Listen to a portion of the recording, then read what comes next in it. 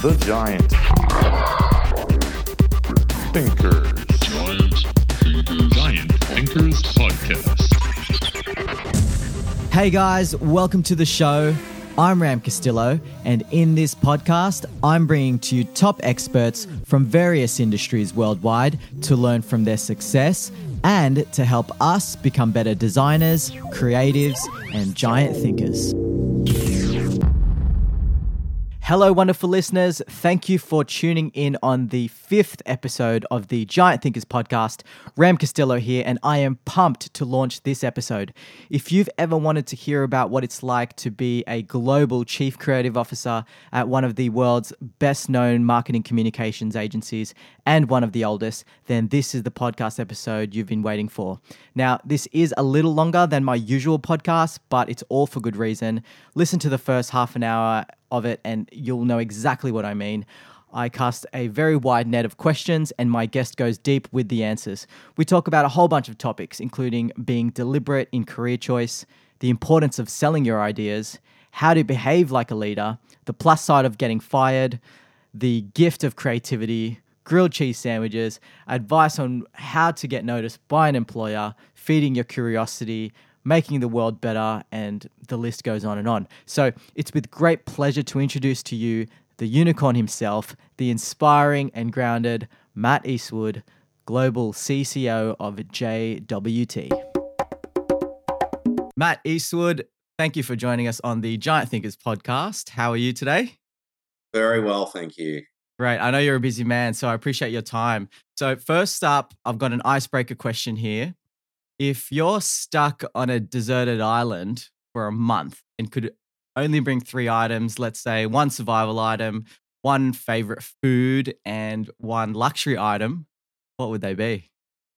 So it's actually a good question. I think my survival item it would be gin and vermouth so that I could make a martini. Perfect. That's what I need to survive.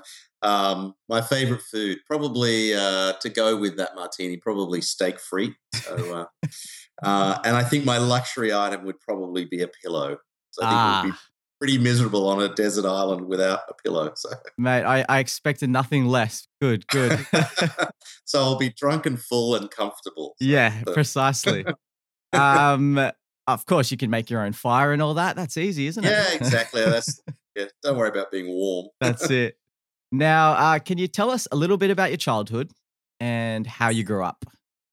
So I originally grew up in Perth in Western Australia and, one of 4 kids. Dad was an accountant and mum was a librarian. Pretty regular household. And when I graduated from school, I went to university at Curtin University and studied graphic design. And then at about 23 years old, I moved to Sydney. So, at this point in my life, I've actually lived longer away from Perth than I ever lived in Perth, which is interesting. But, it's still, even though it's a long way away, it's still home for me. Yeah, perfect. Would you say you were quite active, or how were you as a child? When I as a young child, my dad, being an accountant, did a lot of he did the taxes and things for a lot of farms. So our family would move around the country. Probably almost every year or two, he would get posted to a new country town where he would be the accountant for that town. So we lived in until I was about 13, we lived in maybe 11 different houses. Oh, goodness. So we would constantly move. But actually, that was a really great way to grow up because, you got to see the real Australia and you got to, we got to live on, hang out on farms and ride motorbikes and do all sorts of crazy things. And so, but you tended to, because you turn up to a new city, you tend to, made us very close as kids with each other. So we would, have to entertain each other and, find ways to kind of make our own fun. So, there was a really nice way to grow up. And then eventually we moved to the city and then sort of spent the rest of the time in one house for the next 30 years. I think mum and dad were there. So, That's cool. crazy beginning and then a calmer end. Yeah. Bit of a farm boy, it seems, to city life. Yeah. Now, what drives you to get up in the morning? I mean, I feel kind of blessed in that, I'm in a career that I have loved and wanted to be in since I was a teenager. I always wanted to be in, I knew I wanted to be in advertising, and I'm doing it, and I'm still doing it. And so I feel very, very lucky that, I've had many friends who've had crises of, I don't know what I really want to do, and maybe I don't love this, and I really want to be I want to write screenplays, or I want to be a novelist, but I love being in kind of the communications industry. And so for me, there's always exciting challenges. Every day is different. Some days are long and busy, and some days you're working directly with clients. So I love the kind of variety that you get in advertising. Yeah. And speaking of advertising, where would you say your expertise lies? It's interesting. I trained as a graphic designer, and my degree is in graphic design, and so I sort of came through that way into sort of communications. I spent most of my career as a copywriter, so I'm definitely, that's a skill I have. But I think in the end, I've become, my expertise is probably in supporting and motivating and encouraging other creatives to be the best they can be, and I think that's something I learned later in my career as I started to realize that the joy of helping other people be successful. So that's pretty much my job now as the global creative director. Yeah, I was just gonna say, what does your current role involve? And a little part 2 question to that is, do you get to create anything anymore, or are you more so overseeing and unlocking, I guess, people's potential and managing teams, things like that? Yeah, I mean, it's definitely a bit of both. I mean, the job now is setting, I guess, a creative direction for the company. We have 200 offices around the world and 12,000 staff, so that's a big challenge to sort of give everyone a sort of a true north and a compass that they can head in that direction.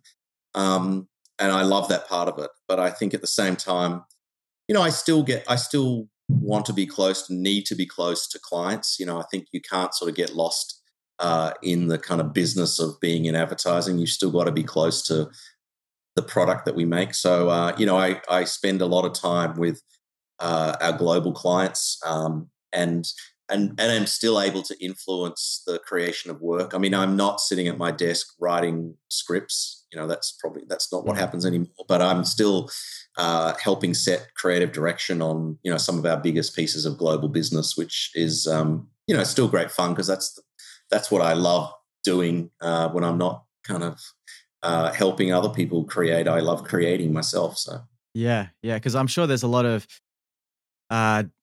delegating and strategic thinking of exactly what you said, the direction of the business creatively, but I'm sure there's a lot more to it in that role. Yes, definitely. And I think the thing about having a global role like I do is,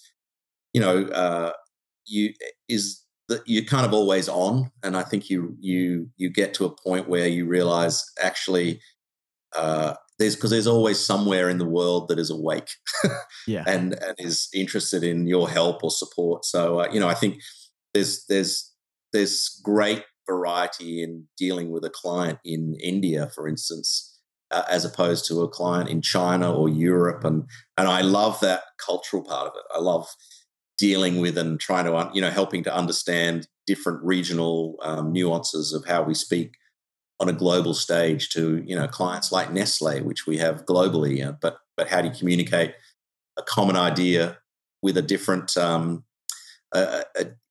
nuance in a different country? So that kind of stuff is interesting and intellectually challenging and fun to do.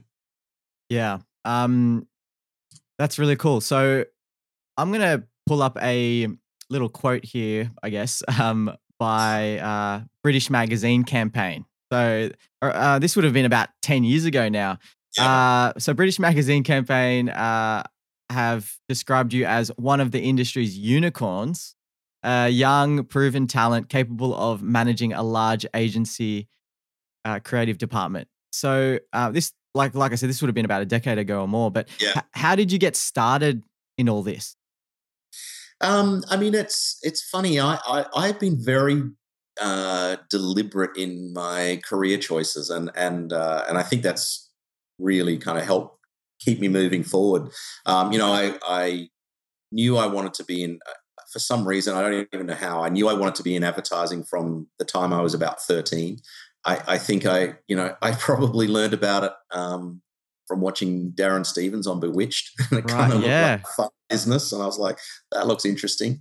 And at the time, there wasn't actually an advertising course in Perth, so graphic design was the closest thing I could find to communications.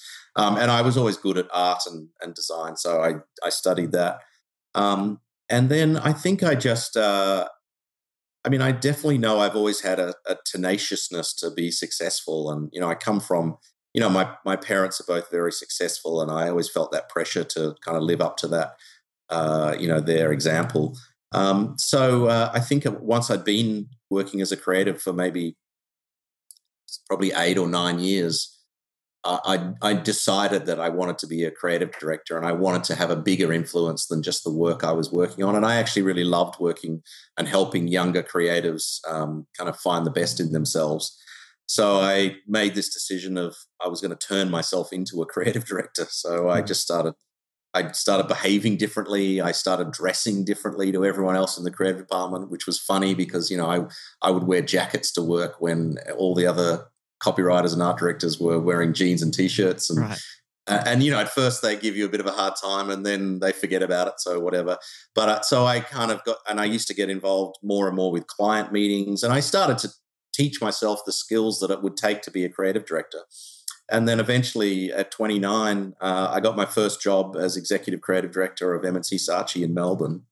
I kept going from there. And I think the great strength that I found that I never knew I had in myself was I think I have a strong ability to kind of get on and speak with a business mind with clients, which is partly what Campaign magazine was kind of talking about when I was living in London, because in the past, I think creative departments were often kept quite separate from clients, and they were very much in the back room producing the work, and then account people would take it to the clients and try and sell it.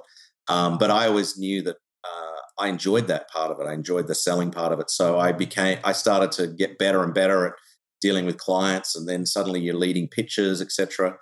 And I think without realizing it, that's all the skills that it takes to run a big agency. It's not just being a great creative; it's being a great salesperson, a great manager of people. So I think by the time I was kind of early 30s, I'd gotten quite good at that. And then eventually, when I moved to London, London's quite a traditional environment, or certainly was 10 years ago. And it was quite odd for a creative leader to be somebody that spent a lot of time with clients. And I'd been doing that all my career. So, that's why they called me a unicorn, because it was, there wasn't many people like that at the time. So, it was a nice compliment, but for me, it was just something I'd always been enjoyed and always been quite good at.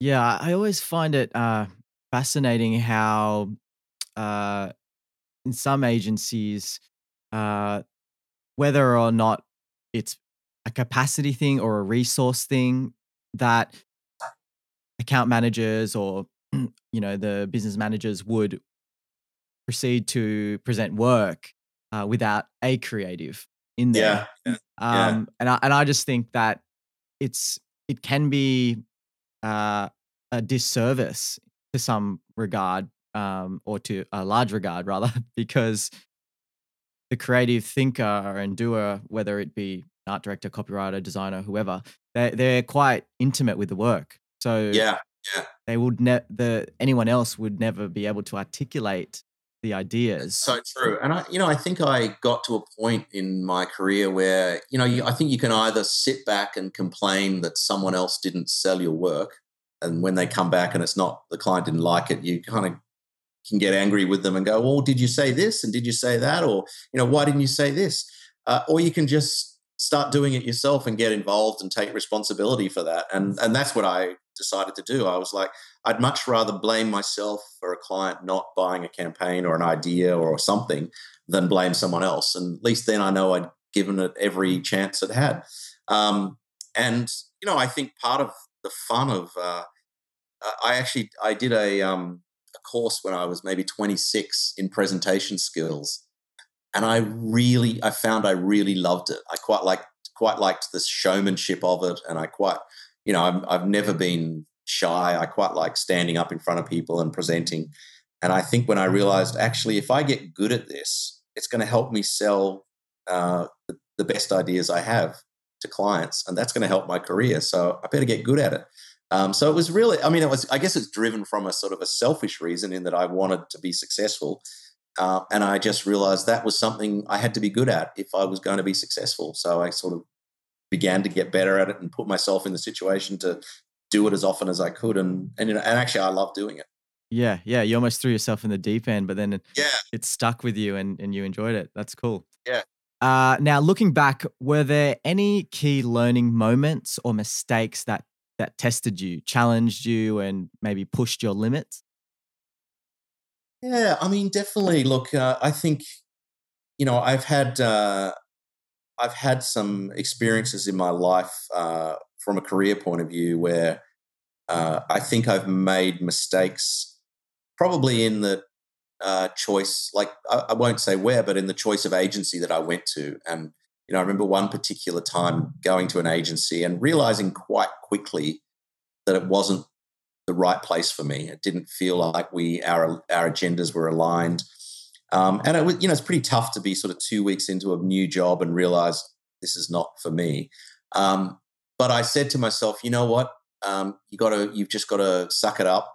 I didn't want to leave straight away because I didn't want to have 3 months on my CV. I'm like, that's not a good look for someone who's in a leadership position. So I was like, you know what? You've got to hang it out, tough it out for 2 years. And then I can decide what to do next. And I did that. And I remember walking away thinking, well, that was one of the worst experiences of my career. But now, years later, and it wasn't even that long afterwards, I realized actually in that environment, I learned so many valuable lessons about how to behave as a leader, how not to treat people who work for you, how to bring humanity to the role of creative director. So it's funny, all the things that I hated about that job ended up becoming really valuable lessons for me, and have stayed with me ever since, and probably more embedded in me because I was so kind of affected by it than many other things. So it's funny, it definitely is a lesson that even the missteps and mistakes are very valuable in terms of life experience and being better at your job. Yeah, I think you definitely pulled the right approach there in terms of toughing it out and seeing, because I think you don't really know, and it's just like those people that try different health regimes. They'll do it for 2 weeks and it's not working. But it's not working. Well, I think in order to test something and to truly immerse yourself in judging whether it's going to be beneficial or not, you really have to stick it out for a long term. Yeah, I think that's right, and that's tough when it's not great. Yeah, but I think and it's very hard to see the kind of the wood for the trees at the time. But I think that the thing I've discovered is any setbacks in your career, if you learn from them and if you take the lesson out of it, then actually they're great. I remember when I was 23 and I was working for Ogilvy in Perth, and I'd been very successful and I'd won awards, and actually this year I'd won Writer of the Year, and so I'd done a really good job, and I got fired from Ogilvy, and really devastated me. And I was like, I don't know, I don't understand. I don't know, what did I do wrong? And it was a horrible moment. I remember I went home to my parents and, I was in tears. It was just so upsetting. And then about a month and a half later, the company announced that it was going bankrupt. And so everyone lost their job. And what I realized, because I'd stayed in touch with some of the management there, what I realized is that they actually fired a bunch of people early on so that they would get their full salary and be able to leave, as opposed to some of the others who ended up having to take the company to court to sue for the last money that was owed to them. So in a weird way, what was a horrible experience for me, it made me realize, what, it's just business, and actually that sometimes there's a different meaning behind an action that takes place. So I learned from that horrible experience that how to treat someone with humanity when, if you do have to let someone go, and helping them understand that, it's not the end of the road when, even successful people get fired, Yeah. So, it's funny, all of that stuff really kind of ends up making you the person you are, I think. Yeah, I'm glad you shared those stories. In particular, that last one. I think so often we forget. There's a saying that I had read recently, which is successful people are praised in public for what they've been doing for years and years in private. And I think it's Right. that privacy that encompasses all of that stuff, Yeah. the heartache, the disappointments, the mistakes. And we've all had our fair share, but I think we can often forget that when, the people that Yeah. we see in a role that is somewhere that we aspire to be. It's very Sometimes, easy to look at someone and go, well, it must be so easy for them. And look yeah, at them, and um, precisely. but I think, that's the thing, I think everyone has, look, the most famous one of the most famous creative icons of our time, Steve Jobs, got fired from his own company. Right, And, exactly. we all know what that did to him personally, but it actually ended up making him invent what ended up becoming the true Apple company. So, it's, you never know at the time, but I think if you have a kind of a level head about what happens in your career and always have your eye on the ultimate goal and belief in yourself, then everything ends up just making you better at what you do. Now, who were your mentors when you started out? And can you share to us some advice that maybe stood out and really created impact? Yeah, I was very lucky in that as I was getting into the industry, I worked for some incredible people. My first exposure to a global creative director was Bob Isherwood when I worked at Saatchi's in Sydney, and Bob was to me, Bob was like not only global creative director of Saatchi and Saatchi, he was like the creative director of the whole industry. He was a visionary that, he invented the New Directors Showcase at Cannes, and, he did so much for the industry that, that I learned a lot from him about the greater responsibility of what we do. It's not just to the people around you; it's it is to the whole industry, and you have to try and leave it better than you found it. So Bob was fantastic. And then I spent, I worked for Ted Horton, who was fantastically and motivating, and he was probably one of the ones that really changed my approach to advertising. He really supported me when I was a young copywriter and taught me a lot about human insight and bringing human insight to the creative work that I do. And I think he changed the kind of work that I was doing and made me better and more authentic, I think, as a creative. And then really the person who kind of on a day-to-day taught me how to be a creative director was Tom McFarlane at M&C Saatchi. Tom gave me my first job as a creative director, opening up M&C Saatchi in Melbourne. And, there was no doubt I had passion and belief and desire to be a creative director, but I'd never done it. And he totally supported me.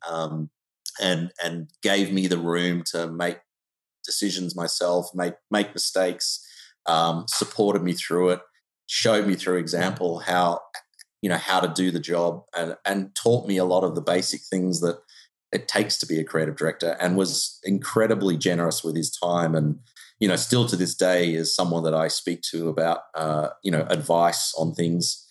So I was blessed with a range of really great people who invested their time in me as someone who they thought, okay, well, maybe he'll be successful one day. So, but I did have one great piece of advice, which is not so much from a mentor, but from a book that I read by Colin Powell.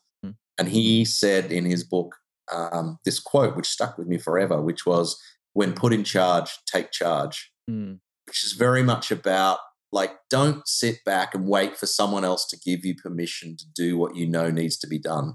When you're the boss, do it. You don't need other people's permission. So take charge. And that's been a kind of a mantra for me of what? No one else is going to tell you what to do. If you think this is the right thing to do it and make it happen. So that's a bit of advice, not from a mentor, but from someone who I admire as a leader.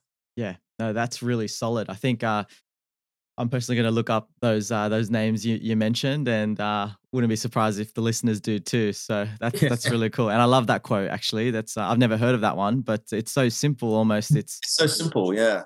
Yeah, very cool. Now, can you describe the service JWT provides for clients, which is obviously the company that you're at now? Yep. Yeah, I mean, look, we've actually spent a little bit of time kind of trying to define exactly that. JWT is a 150-year-old company, which is incredible. We just had our 150th anniversary last year, so we probably are if not we are the oldest communications company in the world, which is amazing. So we kind of wrote our purpose last year when myself and the new chief exec started, which is to create pioneering solutions that build enduring brands and business. And that's kind of what we're about. And the sort of the words in there that I think really resonate for me are pioneering solutions. It's not about ads as such. That's part of what we do. So it's not about 30-second TV spots. It's about solutions. And as a great example of that, we have worked with many of our clients for 50, 60, 70, up to 100 years. So we've been working with Unilever for 107 years, for instance. We worked with Kraft for a long time. And a great example of a pioneering solution is J. Walter Thompson invented the grilled cheese sandwich as a way to sell more cheese for Kraft. So that was the challenge, and that's not an ad. That's a solution that, the grilled cheese sandwich now is synonymous, is famous around the world. Exactly. So that's kind of what we try to do. I mean, another great example, I think, is in the United States. We have a client who's one of the biggest diamond suppliers in the country, or in the world even, De Beers. And they were looking for a way to obviously sell more diamonds. And culturally, what was happening at the time is that this is about 5 years ago, when women were waiting longer to get married and weren't getting married at 27 anymore. And so would like to find a way to wear diamonds without having to wait for an engagement ring. So we invented the right-hand ring, which was a ring that a woman could wear on her other hand, not her engagement finger, as a diamond ring, as a symbol of, I am special to myself and I'm going to wear this diamond. And so I love that kind of stuff. And, and obviously then there's all the communications and advertising around those ideas. But that's very much the approach we try to bring to business, is to build solutions that ultimately kind of build the brands and the business that we're working with. Yeah. Unreal. It's almost finding that intuitive disruption. Yeah. In pattern that's relevant, Now, your involvement has touched some of the biggest and most iconic brands in the world, including That Kind of Rich for the New York Lottery. I've personally seen that when I went to visit New York a couple of years back, and the highly awarded hashtag killer campaign for Water is Life, as well as working for clients that include Hertz and McDonald's. What do you say is your most significant work to date? Is there a project that has really stood out for you?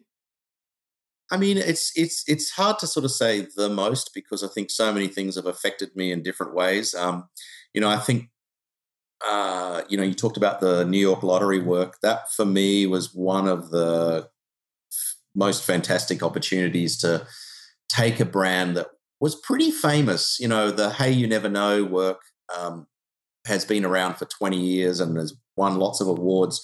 But I know when I took over at DDB New York, we hadn't actually won a Lion on lottery for maybe 17 years.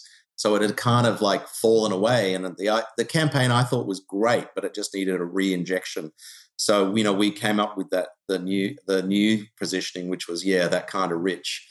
And then we just won line after line after line with this new work. And it was great to see something that was sort of almost just needed polishing up I thought it was already in there, but we just needed to find a new way of talking about it. So it was like being handed the keys to like a really amazing car and just needed a tune up. So, I loved that. And for me, when I got into advertising, the work for the New York Lottery was famous already from seeing it in the One Show and everything. So I loved doing that.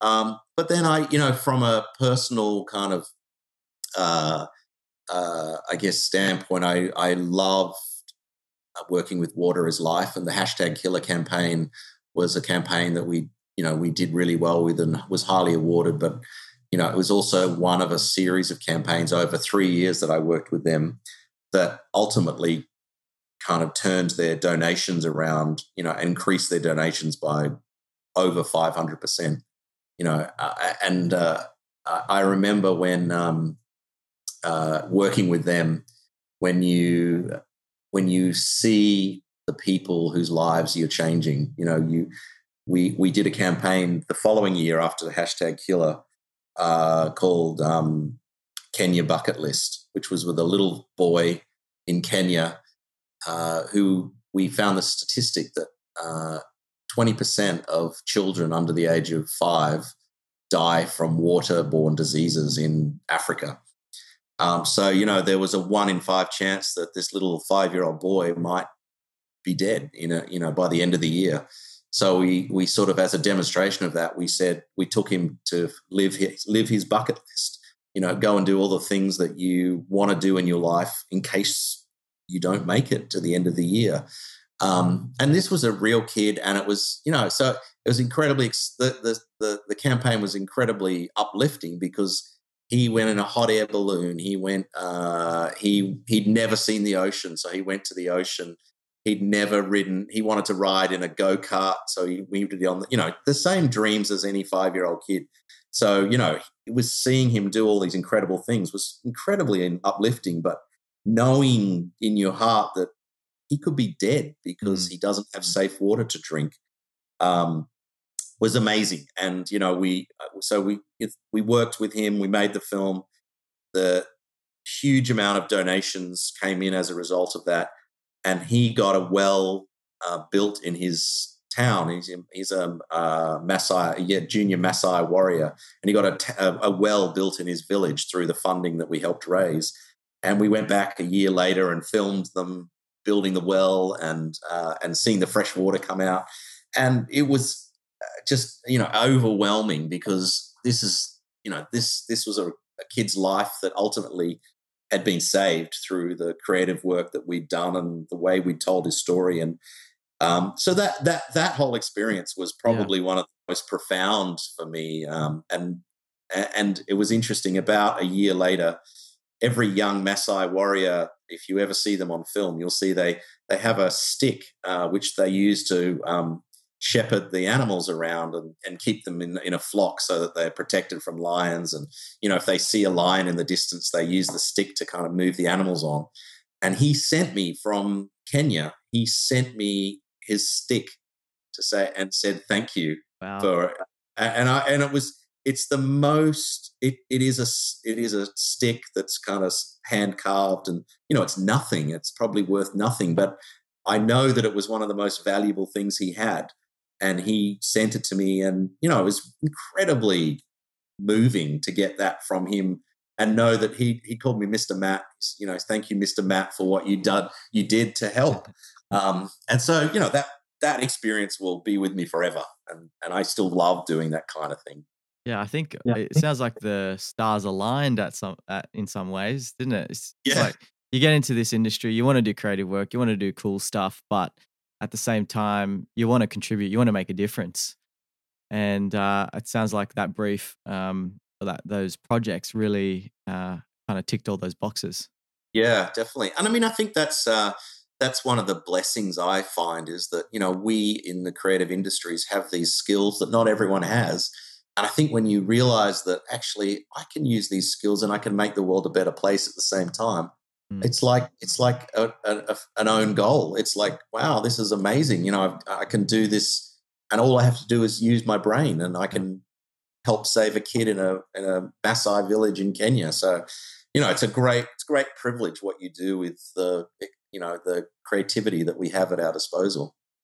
Yeah, I think even for me, it's important, that point that you just mentioned, because why I'm doing this podcast and why I started the blog and why I wrote the book and why I'm doing so many speaking events. At the end of it, it's really just filling a need that you feel is lacking out of your own frustration, I guess, in a sense, scratching your own itch and really, okay, now how can I don't want to just say things are shit or not working out.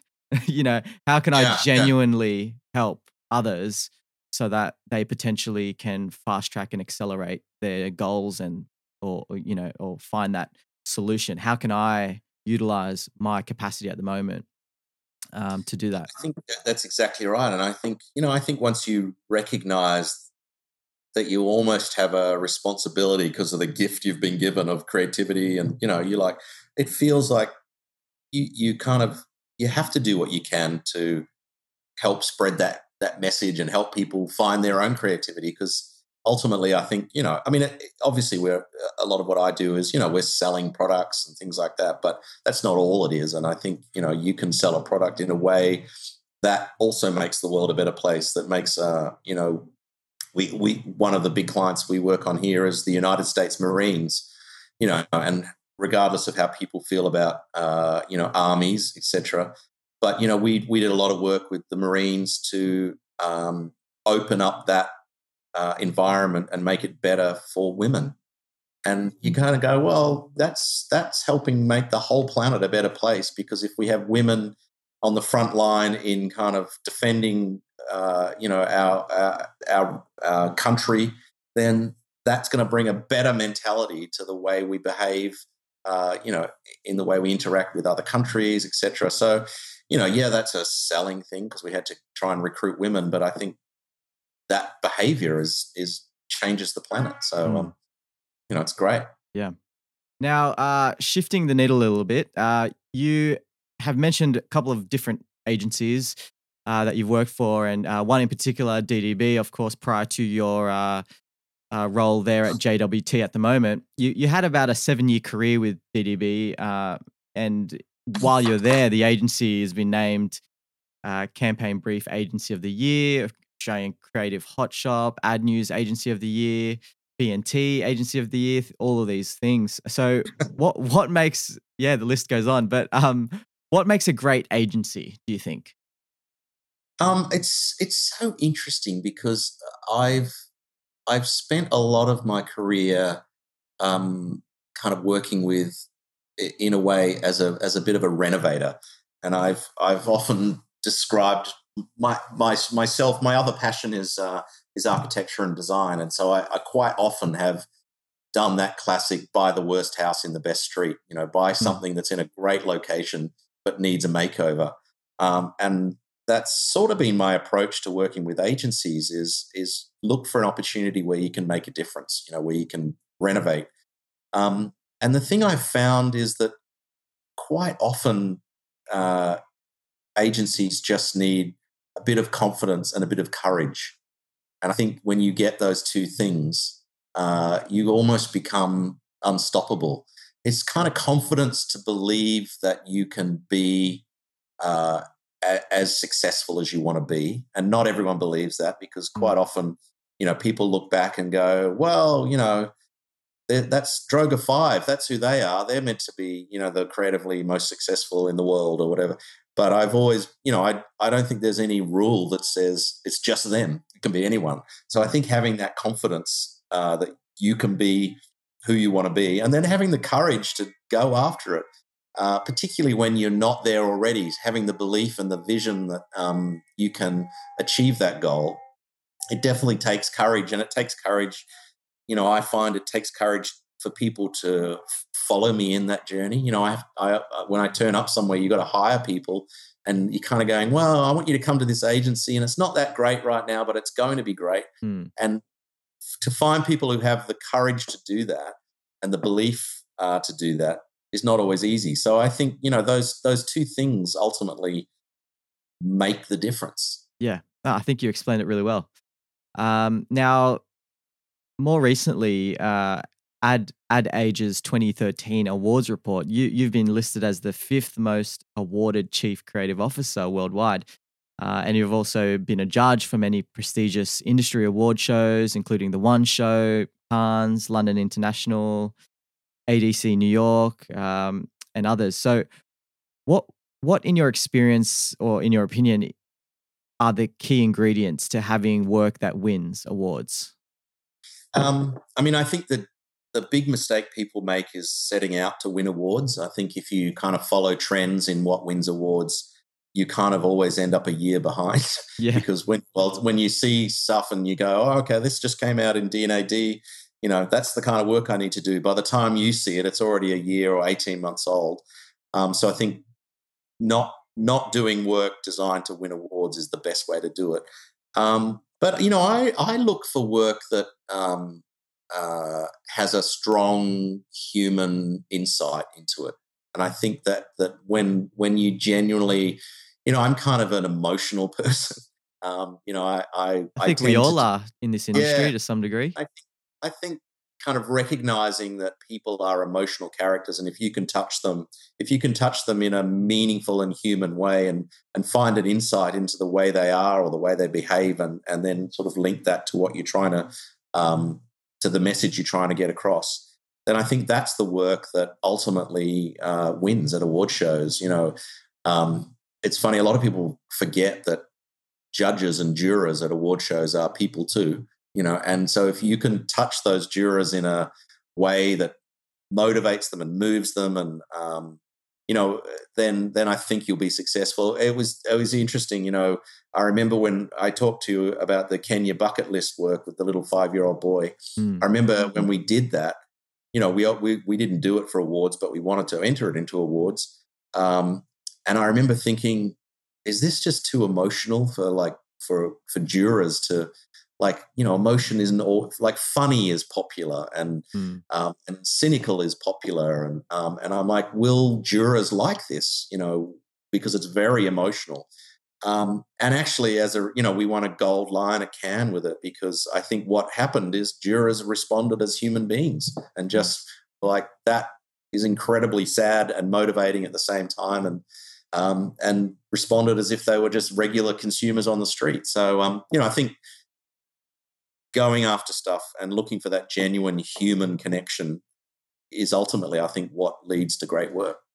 And then the other sort of part of it is the craft. I think making stuff beautiful, and you talked about the New York Lottery before. It was funny, when you're in New York, the posters for the New York Lottery are everywhere on the streets, and you can't avoid them. So I really wanted to make sure that whatever we put out into the streets of New York made it more beautiful, not uglier. I didn't want crass, ugly selling messages on the streets, because I have to drive past 10 of them every day to the office. Exactly. So, it was a real mission for me to put something beautiful out. And so we did some absolutely stunning and beautiful typography and beautiful illustrations and all sorts of things over the years that we worked with them that had the selling message, but ultimately, brought a bit of beauty to the city as well. And I think that's what award shows recognize, that it had the human insight, but it was also beautifully crafted. Yeah. And for those of you listening who are wondering how that all looks like, it was there's a great video on the creation of the typography, which was out of US dollars. So there's a whole bunch of different things online, posters and whatnot, but there's also a cool video on how they created that. So I highly recommend you watch it. Now, we touched on a little bit about your leadership role. Now, for those that are wanting to improve their leadership, have you got any do's and don'ts of advice? Yeah, look, I think, it's definitely be prepared to fail. Like, it's not going to be all perfect, and don't worry that you will fail. I mean, I think as long as you learn from those failures and don't keep doing it. But I think, try things, and particularly when you're a new leader and you're trying to find your way and your style, I think trying different things. I read a lot, and I read a lot about other leaders and things that they do. So I think, you've got to you have to be as passionate about that role as a leader as you are about the creative work that you've generated in your career. So put yourself into in a position where you're learning new things. And I think, sort of becoming a sort of an active participant in recognizing behaviors that you like in other people and other leaders that you've had or don't like. So, if you've had a boss that treated you badly or, was rude to you or didn't motivate you to do great work, think about that and go, all right, well, I know what motivates me and what makes me better at my job. And that's what I'm going to try and do for other people. So, use the experience you've had in your own life to make you a better leader. And then I think, ultimately it goes back to that quote before of don't wait for someone else to make you a leader. Nobody can make people respect you. You have to become that. You have to just live that life, live a purposeful life as a leader. And then you kind of become it, and people start following you, not because you make them, just because they want to. Yeah, there's it just reminded me of a quote that was really stuck by me as well, which is don't think your way into acting, act your way into thinking. So true. Yeah. And I think there is a physiological and psychological sort of exchange in that decision of just living purposely.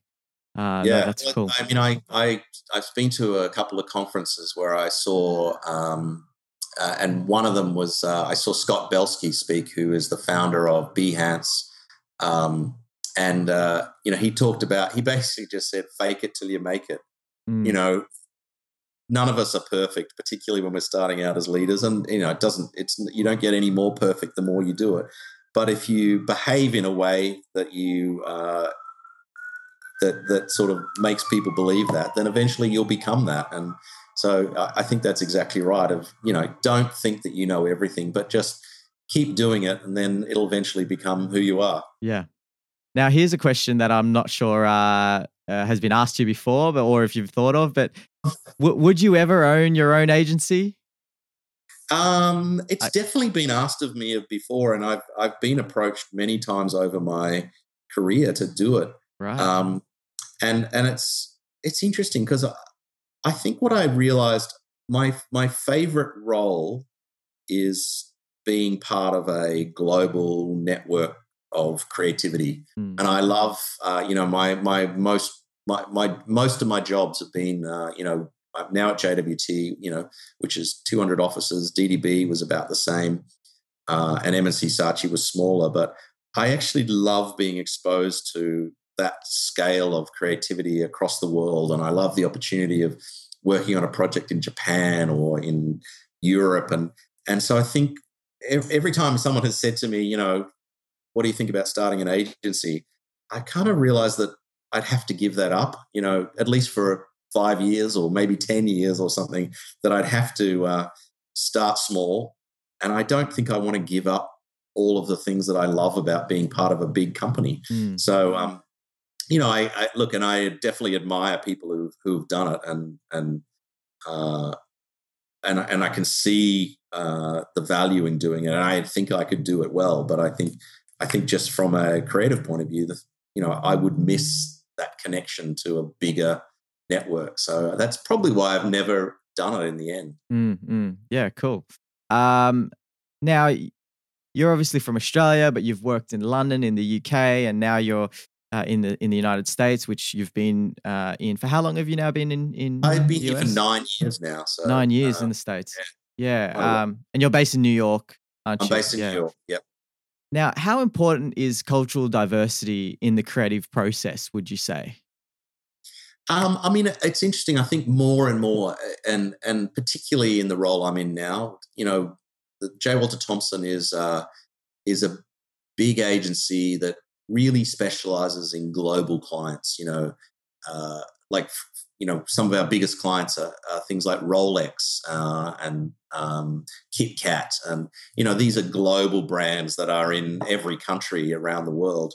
And I think the thing that the value I've been able to bring is very much being a global citizen, is understanding actually that it's different the way you market to people in Europe than it is in America, than it is in Australia, than it is in Asia.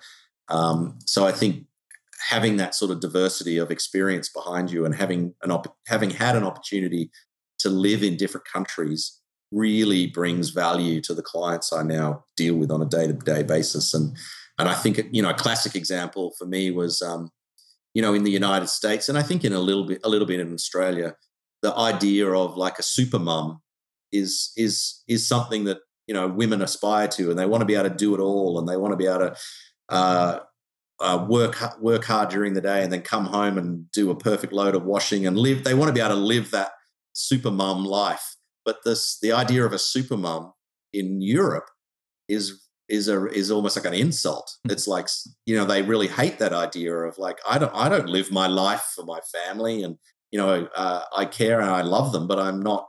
I don't want to be a super mom. And so it's interesting when particularly when you end up marketing to women, like understanding the difference between the way a French woman behaves to a woman from the Midwest in the United States. You have to be able to understand those nuances, and you can't do the same thing everywhere. So I've found it really valuable to me being that kind of global citizen who's called many places home, and now I'm lucky in that I get to travel to everywhere, and now I'm spending a lot of time in the Middle East and really beginning to spend time understanding that culture, and it's fascinating. Yeah, great. Now, gonna fire some questions here, some practical questions to help the listeners out. Now, how can someone applying for a creative job, whether it be a design role, art director role, copywriter, how can they best get noticed? I mean, it's interesting because I spend so much of my time looking at portfolios and getting emails from people wanting work, wanting to come and work for JWT. And I think it is very hard to stand out amongst all of those emails. And I say to people all the time, be creative, but be relevant. Like, don't, people send me stupid things all the time, which, mailers and dumb emails I literally have had everything I've had people send me a foot because they want to get a foot in the door, and you kind of go, it's just lame. It doesn't demonstrate that you're really clever and creative. So I think, if you want to get noticed, do something relevant. And I think something that demonstrates. If you want to say I'm a great copywriter, then do something that demonstrates that. Or if I'm a great designer, then do something that demonstrates that. So I also think one of the big things I say to people is, if you want to come and work for me, do me the honor of finding out a little bit about me and what appeals to me and what I like. And it's funny, I get a lot of emails from people saying, I really want to come and work in the United States, in New York. I'm like, I don't give a damn that you want to come and work in New York. Like, I'm not your travel agent trying to get you to live in New York. Right. What you want to do is write to me and say, I really want to come and work for you because of these 3 campaigns that you did that really touched me in a unique way, and I love the way you communicate. Then I'm interested in it. It's so funny how people think that all I'm going to do is go, yeah, look, I'm just collecting up people who want to come and live in New York. It doesn't, whatever. So I think actually understanding who you're talking to and what is going to motivate them to hire you is really important. And a lot of people forget that. Yeah, you almost answered the second question here, which was about emailing creative directors and writing to them. I think you pretty much covered it. I was just going to ask about writing tips that you can advise to increase those chances. Yeah, I mean, definitely keep it short. Like as much as it's, you really want to get yourself across, and so the temptation is to write maybe a long email or something. I mean, look, I am so time poor, it's ridiculous. So if somebody can communicate in a simple and short, succinct way their strengths and why I should interview them, then that's so important. And it even translates to portfolios. I was actually just with someone before who asked me, do I ever look at someone's entire portfolio? And actually the truth is I don't have time. So I try to get a sense of them by looking at maybe 6 things. And so understanding that, making it possible for a busy creative director to get a good sense of you, or a design director to get a good sense of you easily, rather than having to make them wade through 28 pieces of work that they don't have time to look at, is really important. Yeah, I think that actually even surprises me. I'd be thinking that your first 3 should be your crackers, and the rest might not even be looked at. Your first 3 projects. When they click your portfolio link or whatever it is. So no, that's good. I think that's the reality of it, and it really reaffirms a lot of the stuff that other creative directors on this podcast have said as well, and something that I've written in my book quite a fair bit about. So speaking of portfolios, have you got any sort of quick portfolio tips that come to mind? I mean, look, definitely. I think to that idea is keep it simple. Don't put too much in there, and only put things in that you think are really, really strong. One thing, it is different. A design portfolio versus maybe a copywriting or art direction portfolio, because a lot of people send me an advertising portfolio, and it'll just be a front page on a website with maybe 12 pictures, and that's it. One will be a picture of a foot, and one will be a picture of just something, maybe an image from the campaign. And I really hate having to work hard to find my way through a portfolio. So I think if you can make it simple, and instead of just having a picture, tell me what the campaign is for. This is a campaign for Nike European launch of their new shoe. This is the idea of the campaign, and then makes me go, okay, I'd like to go and have a look at that. But I think if I just see 12 pictures on a page and I'm like, I don't know where to start. Like because I know I don't have time to look at all 12. So I think if you understand and make it simple for someone looking at your portfolio, that they're looking for a simple way to find out as much about you as they can in a shorter time as possible, then that's a good rule for putting a site together. Yeah, you hit the nail on the head with the whole user experience. I think. Yeah, absolutely. Make it super easy. What's your intention? Don't make them work hard for it at all. put it in context immediately. Yeah, and it's funny how many people don't spend the time to even describe themselves in a paragraph simply at the beginning of the website. You've really got to kind of look hard, and maybe they'll put a CV of where they've worked, but it doesn't really tell you who they are and what they're passionate about.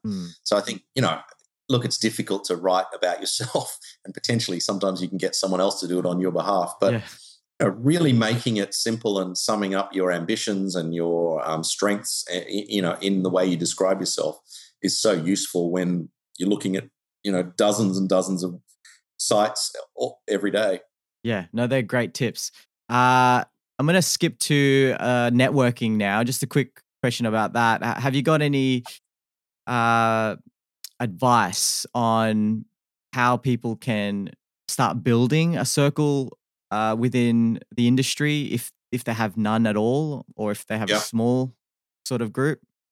Yeah, I mean, it's interesting. I have found myself in my career, because I've moved a lot. I've lived in multiple cities, and so I've found myself quite often turning up to a brand new city where I really don't know anyone. I don't know the industry. And the kind of rule I set for myself is get involved. Like, you can't expect to be part of the industry if you don't get involved in the industry you want to be in.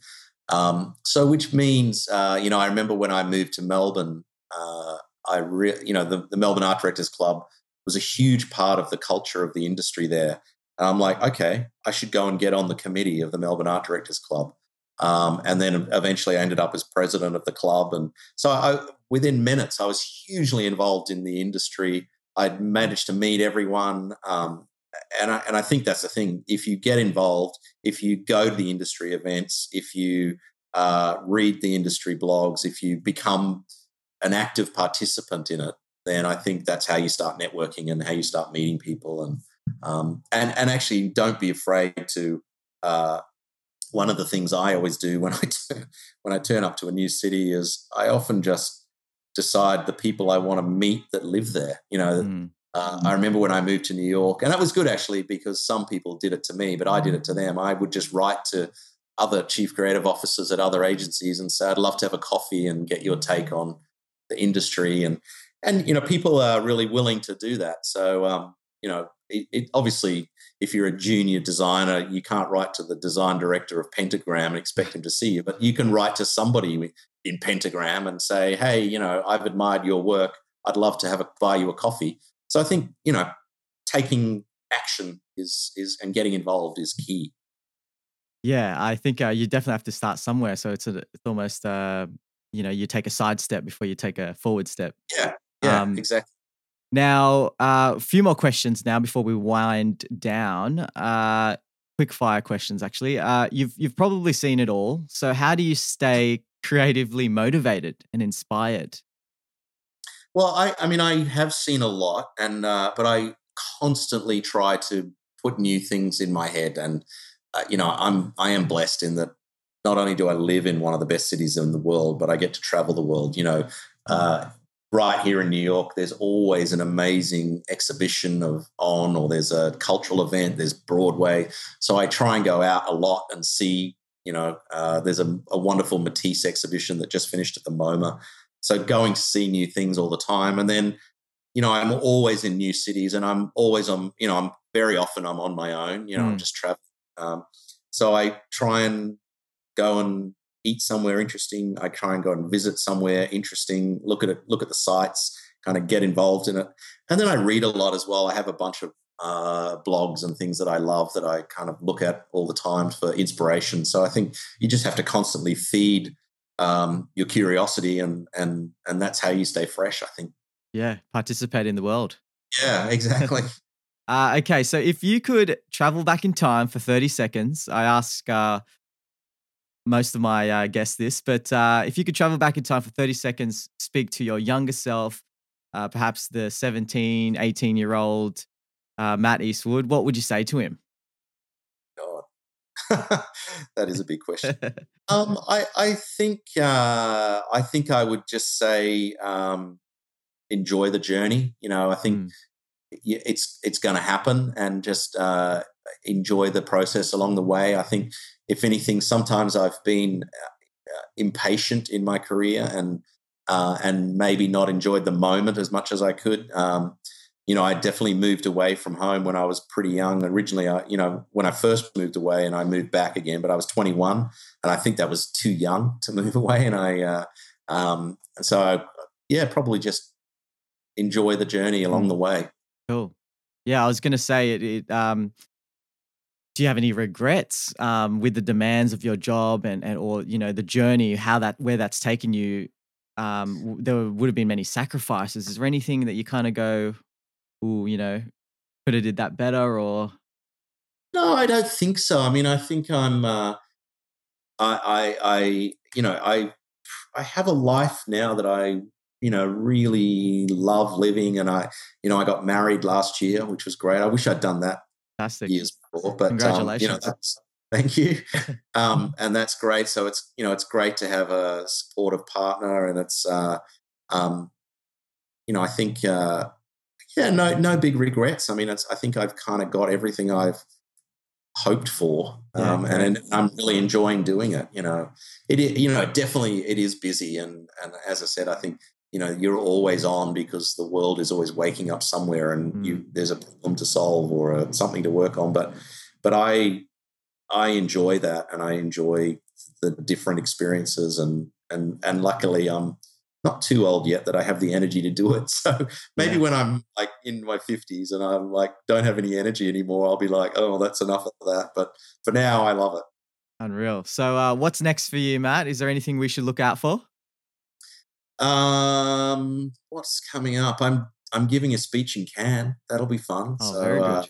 I have I'm doing a speech with quite a famous Hollywood producer who's done a lot of movies that we all know and love. I'm not saying it yet because we're just finalizing everything. Under wraps, but that's going to be fun. And I did see today that I'm sandwiched between Sarah Koenig, who did Serial, and Al Gore. So that's my speech in the middle. And I'm like, that's pretty good to be on either side, have them on either side of me. So that's brilliant. I'm looking forward to that. That's going to be lots of fun. When's that exactly? That's on the Friday. I think it's 5:30 on the Friday night of Cannes. Right. Okay. Fantastic. And last question here: if listeners want to get in touch with you online or social media or anything like that, where can they reach you? I mean, my Twitter handle is @MattInNewYork, all spelt out. And I'm Matt Eastwood on LinkedIn, so anyone can find me there. And I'm always happy to say hello to new people. And that's probably the best way, I think. Yeah, cool.